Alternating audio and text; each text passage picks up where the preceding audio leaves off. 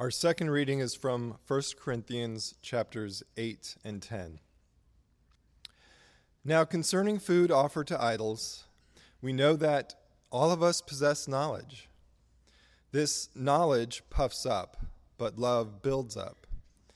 If anyone imagines that he knows something, he does not yet know as he ought to know. But if anyone loves God, he is known by God. Therefore, as to the eating of food offered to idols, we know that an idol has no real existence and that there is no God but one.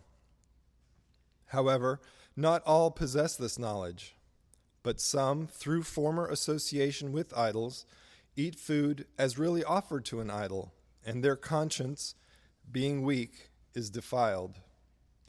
Food will not commend us to God. We are no worse off if we do not eat, and no better off if we do. But take care that this right of yours does not somehow become a stumbling block to the weak. Therefore, if food makes my brother stumble, I will never eat meat, lest I make my brother stumble. All things are lawful, but not all things are helpful. All things are lawful, but not all things build up. Let no one seek his own good, but the good of his neighbor. Eat whatever is sold in the meat market without raising any question on the ground of conscience. But if someone says to you, "This has been offered in sacrifice," then do not eat it, for the sake of the one who informed you, and for the sake of conscience. I do not mean your conscience, but his. So, whether you eat or drink, or whatever you do, do all to the glory of God. Give no offense to Jews or to Greeks or to the church of God, just as I try to please everyone in everything I do, not seeking my own advantage, but that of many, that they may be saved. The word of the Lord. There was a poet a few decades ago who wrote, "Express yourself. You gotta be you and only you, babe. And let me be me. Express yourself. Don't tell me what I cannot do, baby." This was written about 30 years ago, but it could have been written any time since the 1960s on. The modern culture that we live in is expressed in these very words. Most of us live in a culture, and in the West we live in a culture of liberty, right? Of freedom. These are good things. But the way we tend to define freedom is freedom from government. And that's why we, kind of took our independence from England. We didn't want a tyrannical king, so we want freedom from government. More recently, we want freedom from social constraints. The traditions of the past or of religious orders or of people's collective morale, we want all those thrown off. No social constraints to hold me back. And by and large, we want freedom from others. We don't really say that, but we do. We want freedom from others, total independence. Internally, we think, I want to do what I want to do so that I can be me, so I can be happy. Our aims in life are very personal and individualistic. We don't really think, we're not a collectivist culture, we're not a kind of an Eastern culture that thinks group ways, we think personally. And so when we think of success, I think of my success. We think very individualistically about success or pleasure or happiness, and we just want to be free to be me. The Corinthian culture that Paul is writing into was very similar. They had this maxim that we've read before that in the NIV translates, I have the right to do anything. I have the right to do whatever I want. You can't say anything against, I have freedom. I can do what I want, right? And that's a phrase from the first century, but again, could easily be any common phrase today. The Corinthian culture was a status and honor culture. And they valued things slightly different than us, but some of them are similar. One of the things they valued was knowledge, not just education, but being in the inner circles of philosophical groups and having knowledge. And those who had knowledge had status. And then those who had status usually also had wealth. And so there was a sense of superiority that was very normal, where you would flaunt your status, your position, your wealth, your knowledge over those who didn't have it. Now, the problem that Paul is addressing is that the Corinthian church was very much the same as the rest of the culture. They had a wealth problem and a status problem and an elevating themselves if they had knowledge and looking down on those that didn't. And it basically boiled down to this one key issue that it wasn't the only issue, but it was one that you could see very easily, which was concerning meat offered to idols. Now, it's a very strange thing for us. We don't really see that very often. But here was the basic story, the way that most commentators talk about it. In the ancient world, people did not eat meat. It was too expensive. But meat was a part of the meal related to pagan worship.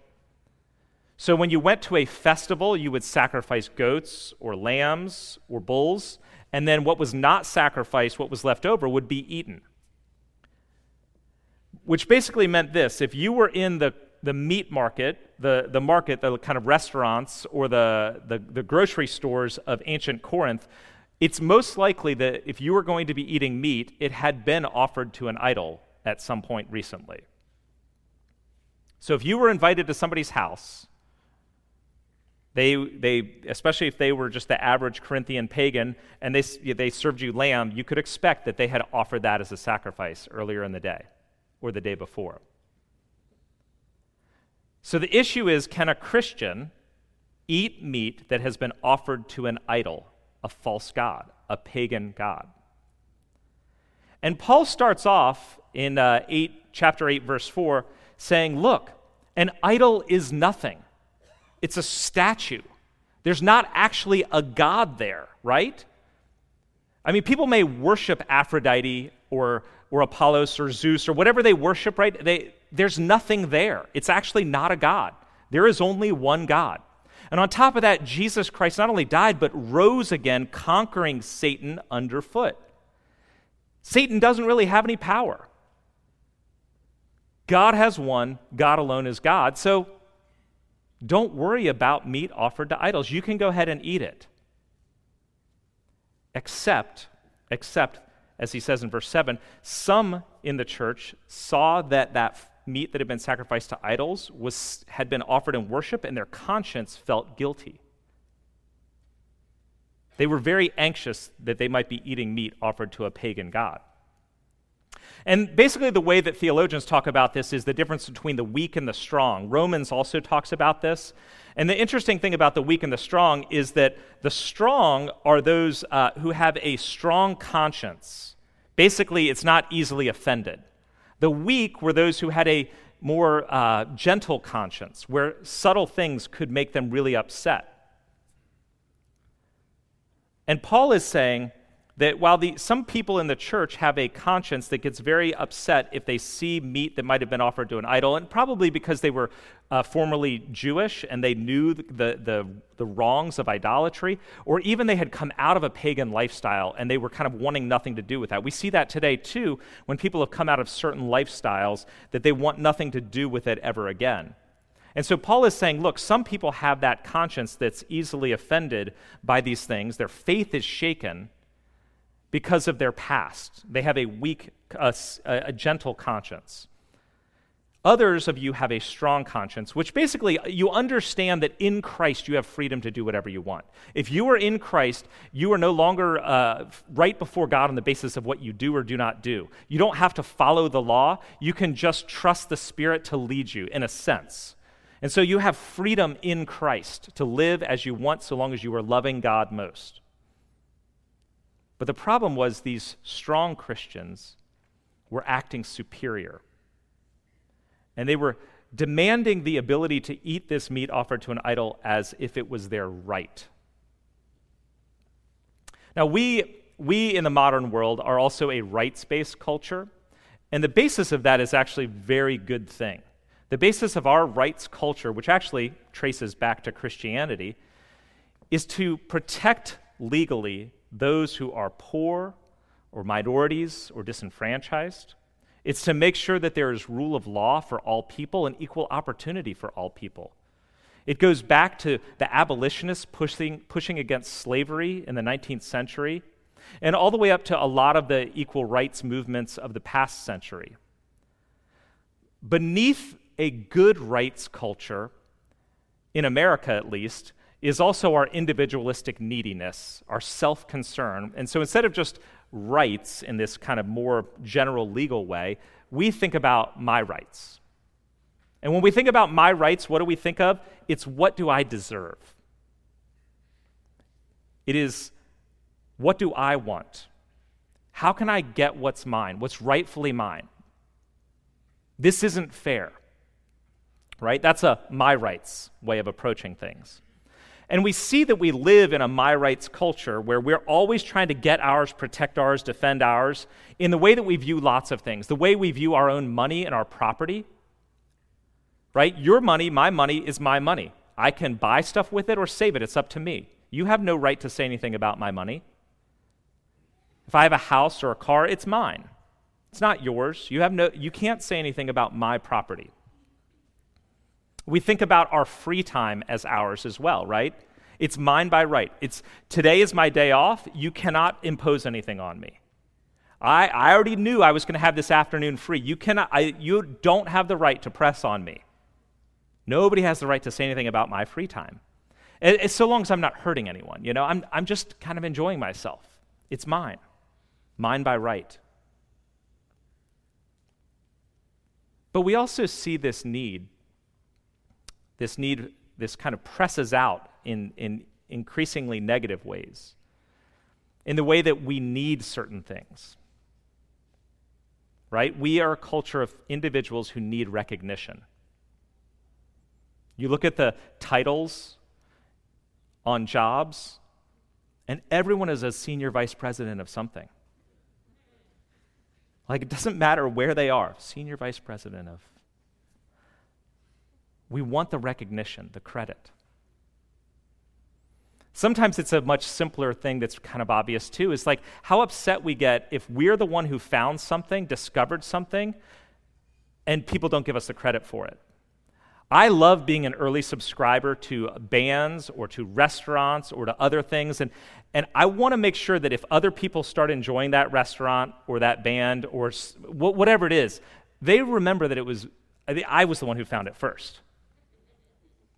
I mean, what is that, right? Like, who cares?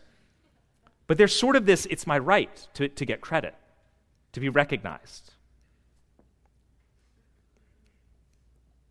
The principle that Paul is trying to get at is to push against that rights and mine, and I can do what I want, and instead flip it.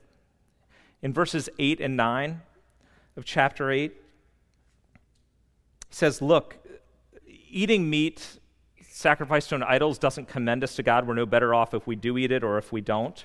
But take care that this right of yours does not somehow become a stumbling block to the weak. Don't eat meat offered to an idol, even if you're free of conscience, if it causes your brother or sister in Christ to stumble in their faith. He's basically saying, look, the cross is enough of a stumbling block. Don't you also be a stumbling block to people? I mean, that's the biggest reason why people don't come to faith in Christ now. It's the church. It's Christians. We get in the way of the message of the cross, which in and of itself is challenging and hard enough. Don't you also be a stumbling block with your actions? He's pushing against the strong to not act out of superiority or a sense of my rights. But that's hard. That's hard for some of us. I know that in my very distant past, I had a superior attitude. And that superior attitude as a teenager expressed itself in my religiousness and my moral actions. I was more moral and religious than other kids, and I knew it, and they were bad. And I had a sense of superiority. Now, I didn't play that out expressly, I don't think. You'd have to ask kids that I went to school with. But internally, I knew that I was in and they were out, or something of that way, right? And that sense of superiority could drive me in the way that I approached other people, or thought of myself, or puffed myself up, and how I would get down on myself if I was failing morally or ethically. I grew up eventually, and in my 20s, I changed my moral and religious superiority for theological superiority. It's the problem of sending somebody to seminary. You get a master's degree in something, and all of a sudden you know everything about everything. And I knew a lot about theology coming out of seminary, and was therefore smarter spiritually than other people, as if my beliefs, now that I had a little bit of grounding under them, made me better than other people, or that I was clearly right in every possible way. Right? You're right in some things, you start to get a little bit of knowledge, and what happens with a little bit of knowledge? As Paul says, it puffs up. But his point in this is, if you want to be truly strong as a Christian, truly strong Christians are the ones most sensitive to the weak, most sensitive to doubters and outsiders, most sensitive to those that are new or trying to figure out this Christian faith thing. And that's been my experience too. I see people's direct maturity and faith in the way that they relate to people who do not agree with them and who are outside of their belief system. Paul goes on to say in chapter 10, as he's continuing this argument, all things are lawful for me, he's quoting again, but not all things are helpful or beneficial. All things are lawful, but not all things build up. You know, one of Paul's arguments in terms of how we're to live our lives is, you can do whatever you want. Do whatever you want. You are free in Christ to do whatever you want. But what you want to do will reveal whether you are in Christ or not. What do you want to do? In chapter 10, verse 24, he gives us an example of what we should desire to do. Let no one seek his own good, but the good of his neighbor, looking to build up the community. And in verse 33, he says, look, I try to please everyone in everything I do, not seeking my own advantage, but that of many, that they may be saved. His whole purpose, as he says in verse 31, is in whatever he does, whatever you do, to glorify God. So basically, do whatever you want when what you want is to love and please God and to benefit others. Now go do whatever you want. That's the only check on your whole life. That's it. Is what you're doing, the choices you're making, the choices I'm making, my attitudes, my approach, is it loving God or causing me to love God more? And is it pushing me out in love for others, building them up? And Paul says, look, I'll use my own example. In chapter 9, he lays out his own example of how he has done this. And the way he starts off in chapter 9 is he talks about his rights. He lays them out at the beginning of chapter 9. We didn't read any of this, but he says in chapter 9, I have the right to be married. Paul is married. James, the brother of John, another apostle, is married. I have the right to be married. I also have the right to eat meat sacrificed to idols. And I have the right to be paid for preaching the gospel. But I don't use my rights if it does not benefit the gospel. And that's why he did not take a wife. And sometimes he does not eat meat sacrificed to idols. And when he was in Corinth, he would not take money. Now, Corinth was a culture that, like I said, valued knowledge. And one of the things that they did in that ancient and Greek world was they had little philosophical schools. And you would bring in your teacher, your orator, your rhetorician to come and teach, and you would pay them. And it was like a client-patron relationship. Paul did not want somebody paying him and them thinking, hey, I'm in because I'm in with Paul. I'm one of his chief, contributors. He did not want to be beholden to them or for them to think that their connection to God was based on how much money they had given to him, nor that they could lord it over others in the community. Hey, I'm the chief patron of Paul. So when he and the others came into Corinth, they refused money. And that was absurd, because the amount of money that a philosophical teacher could get demonstrated their status and honor and place. Like, oh, this guy, he's got like the big room, and everyone comes to his and pays big money. And Paul said, nope, I'm not going to be here on the basis of status, nor are you going to take advantage of me on the basis of status. So he says in verse 12, he would not use that right for money, but endure anything rather than put an obstacle in the way of the gospel. He is willing to limit his freedom, as he says in verse 33 of chapter 10, not seeking his own advantage. If refraining from any right of his benefited others, he says, I will do so. I don't live for my rights. My aim is not to please myself, but to please the Lord.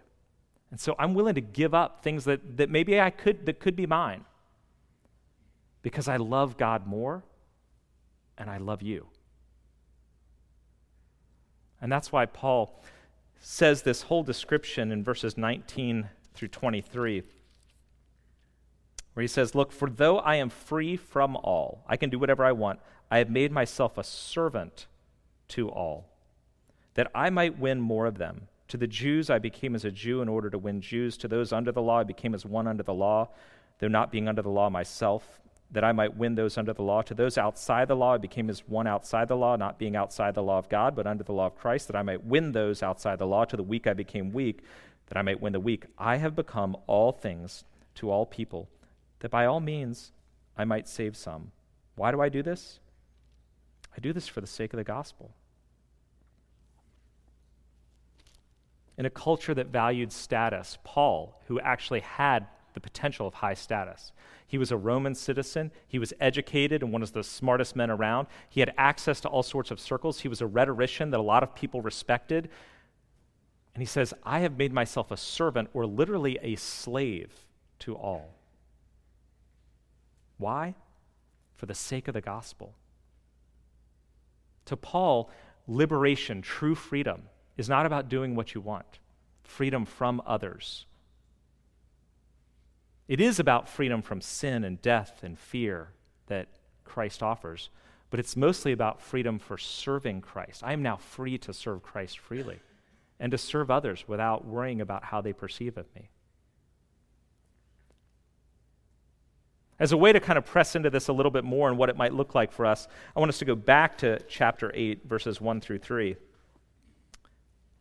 I'm going to read that section for us. Now, concerning food offered to idols, we know that all of us possess knowledge. This knowledge puffs up, but love builds up. This knowledge puffs up, but love builds up. If anyone imagines that he knows something, he does not yet know as he ought to know. But if anyone loves God, he is known by God.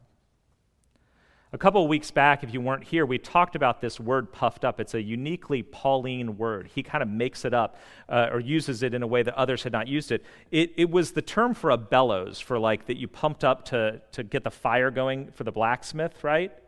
But it also meant in medical terms a swollen or distended body part filled with air and fluid. It was painful and fragile and touchy. To be puffed up is to be swollen with air, painful, fragile, and touchy. And he's trying to get at that emptiness that many of us have in what we value and live for. And that our sense of self, our identity, can be so fragile. Right? Like a swollen or puffed up balloon, like a swollen organ. Our ego is constantly comparing and competing. It just is. Every other person is a threat to my freedom and happiness. We may not really think that out loud. We may not say that out loud, but internally we're worried. And to the extent that we're filled up with something that is more going to puff us up, we will struggle constantly with our tenderness and fragileness. When we fail or fall short of some standard that we've set for ourselves, we feel awful, like all the airs come out of our balloon. If we enter a room and somebody better than us is already in that room, or somebody comes in and they're the better at whatever it is that you're supposed to be good at, they deflate us. We become small because they've just taken over the room. And even when we're succeeding in whatever categories we want to succeed at, we're constantly worried. We've got to keep up, afraid that the air is going to come out of our balloon. Is what your life is built on, even on a kind of, maybe it is Christ, but like on a day-to-day basis, what is your functional Savior? Does it just puff you up or does it fill you up?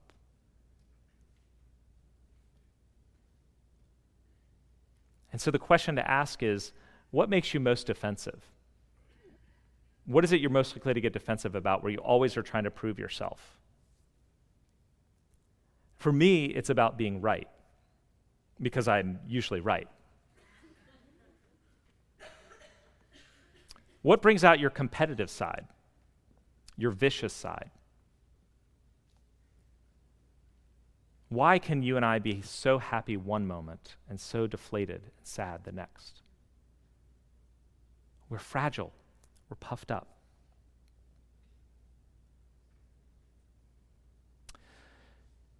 I can be a critical person, and there's a critical side that's like just kind of a taste side, like aesthetics or flavors or things like criticizing a film, right? I love talking about a movie that I've just watched with somebody, and it's kind of that being, the art critic sort of thing.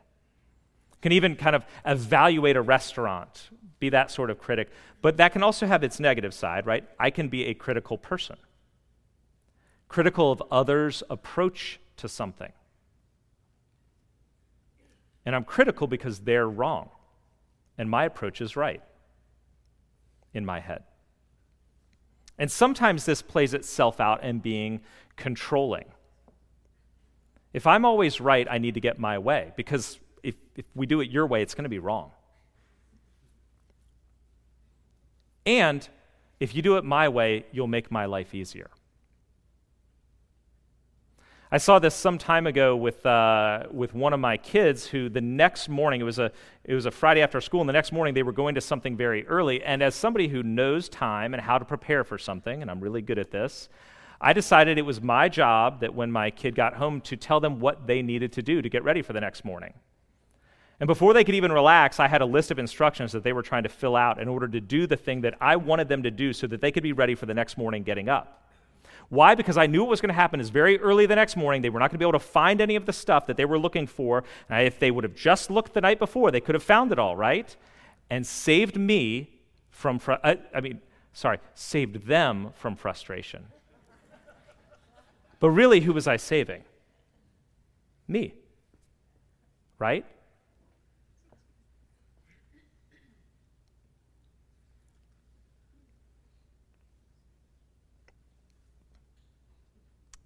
We're constantly pushing our own interests, our own way, filled with stuff that doesn't fill us.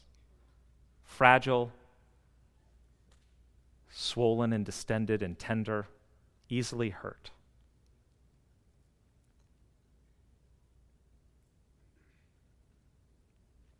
In that Corinthian culture, Paul's talking about knowledge, the knowledge that you're free and that you can eat whatever you want. And that culture valued knowledge. Knowledge to them was like a commodity or a value that was unique to that culture, kind of the way we value money or success or fame or just happiness, right? So you could almost insert in the word knowledge puffs up, anything that you value that is not Christ. Whatever you value, whatever you use to fill you up, it's just pumping you full of air. Does your career success? Well, the question is, does it build you up or does it build others up? So you can have career success and be free with it in a sense that's like, you know what? This can be used to build others up. I'm grateful for my career success, but it doesn't just puff me up. That's not where I'm getting my identity. You can be somebody who's very popular. Everyone likes you. Even somebody who in social media circles has lots of likes. or that can be the source of your identity. If you don't get the approval immediately, if the likes aren't there, do you pull the post down? Are you deflated? As you've made more money, has it made you more generous? Are we building our life on something that puffs us up or fills us up?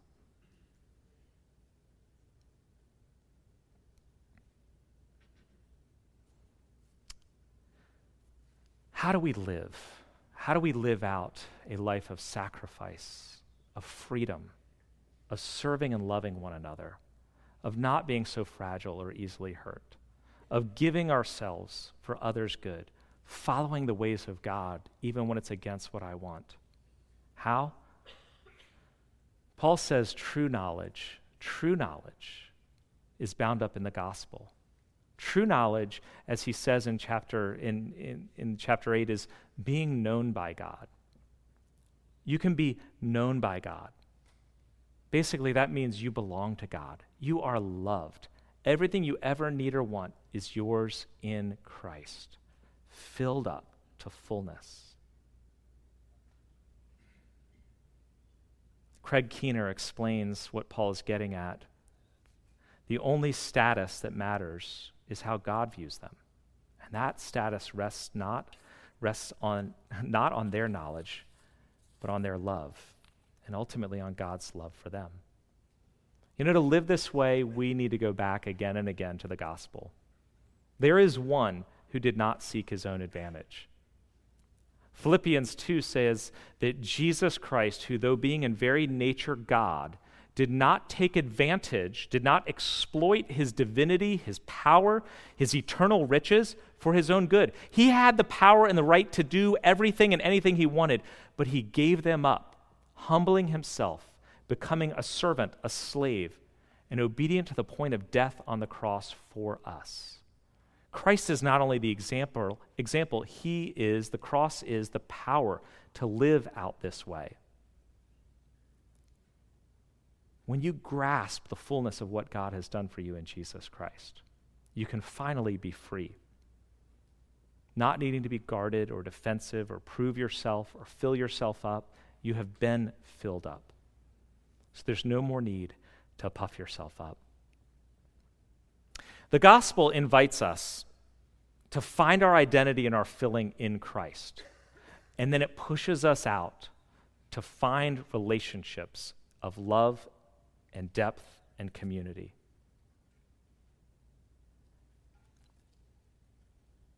It says, you want to be free, come to me. You want to be free, be filled by me. You want to be free, follow me. Not express yourself and you be you. It's an invitation to true freedom and a community of freedom and love. Let's pray.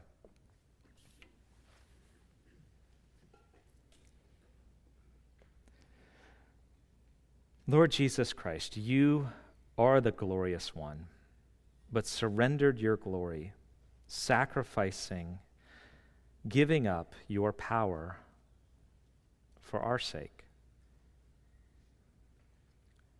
Let us see the depth of your love for us, your unfailing and unshaking love for us. Fill us up. Wrap your arms around us. Give us that depth, that strength, that sure foundation of being known by the only one that matters. In Jesus' name we pray. Amen.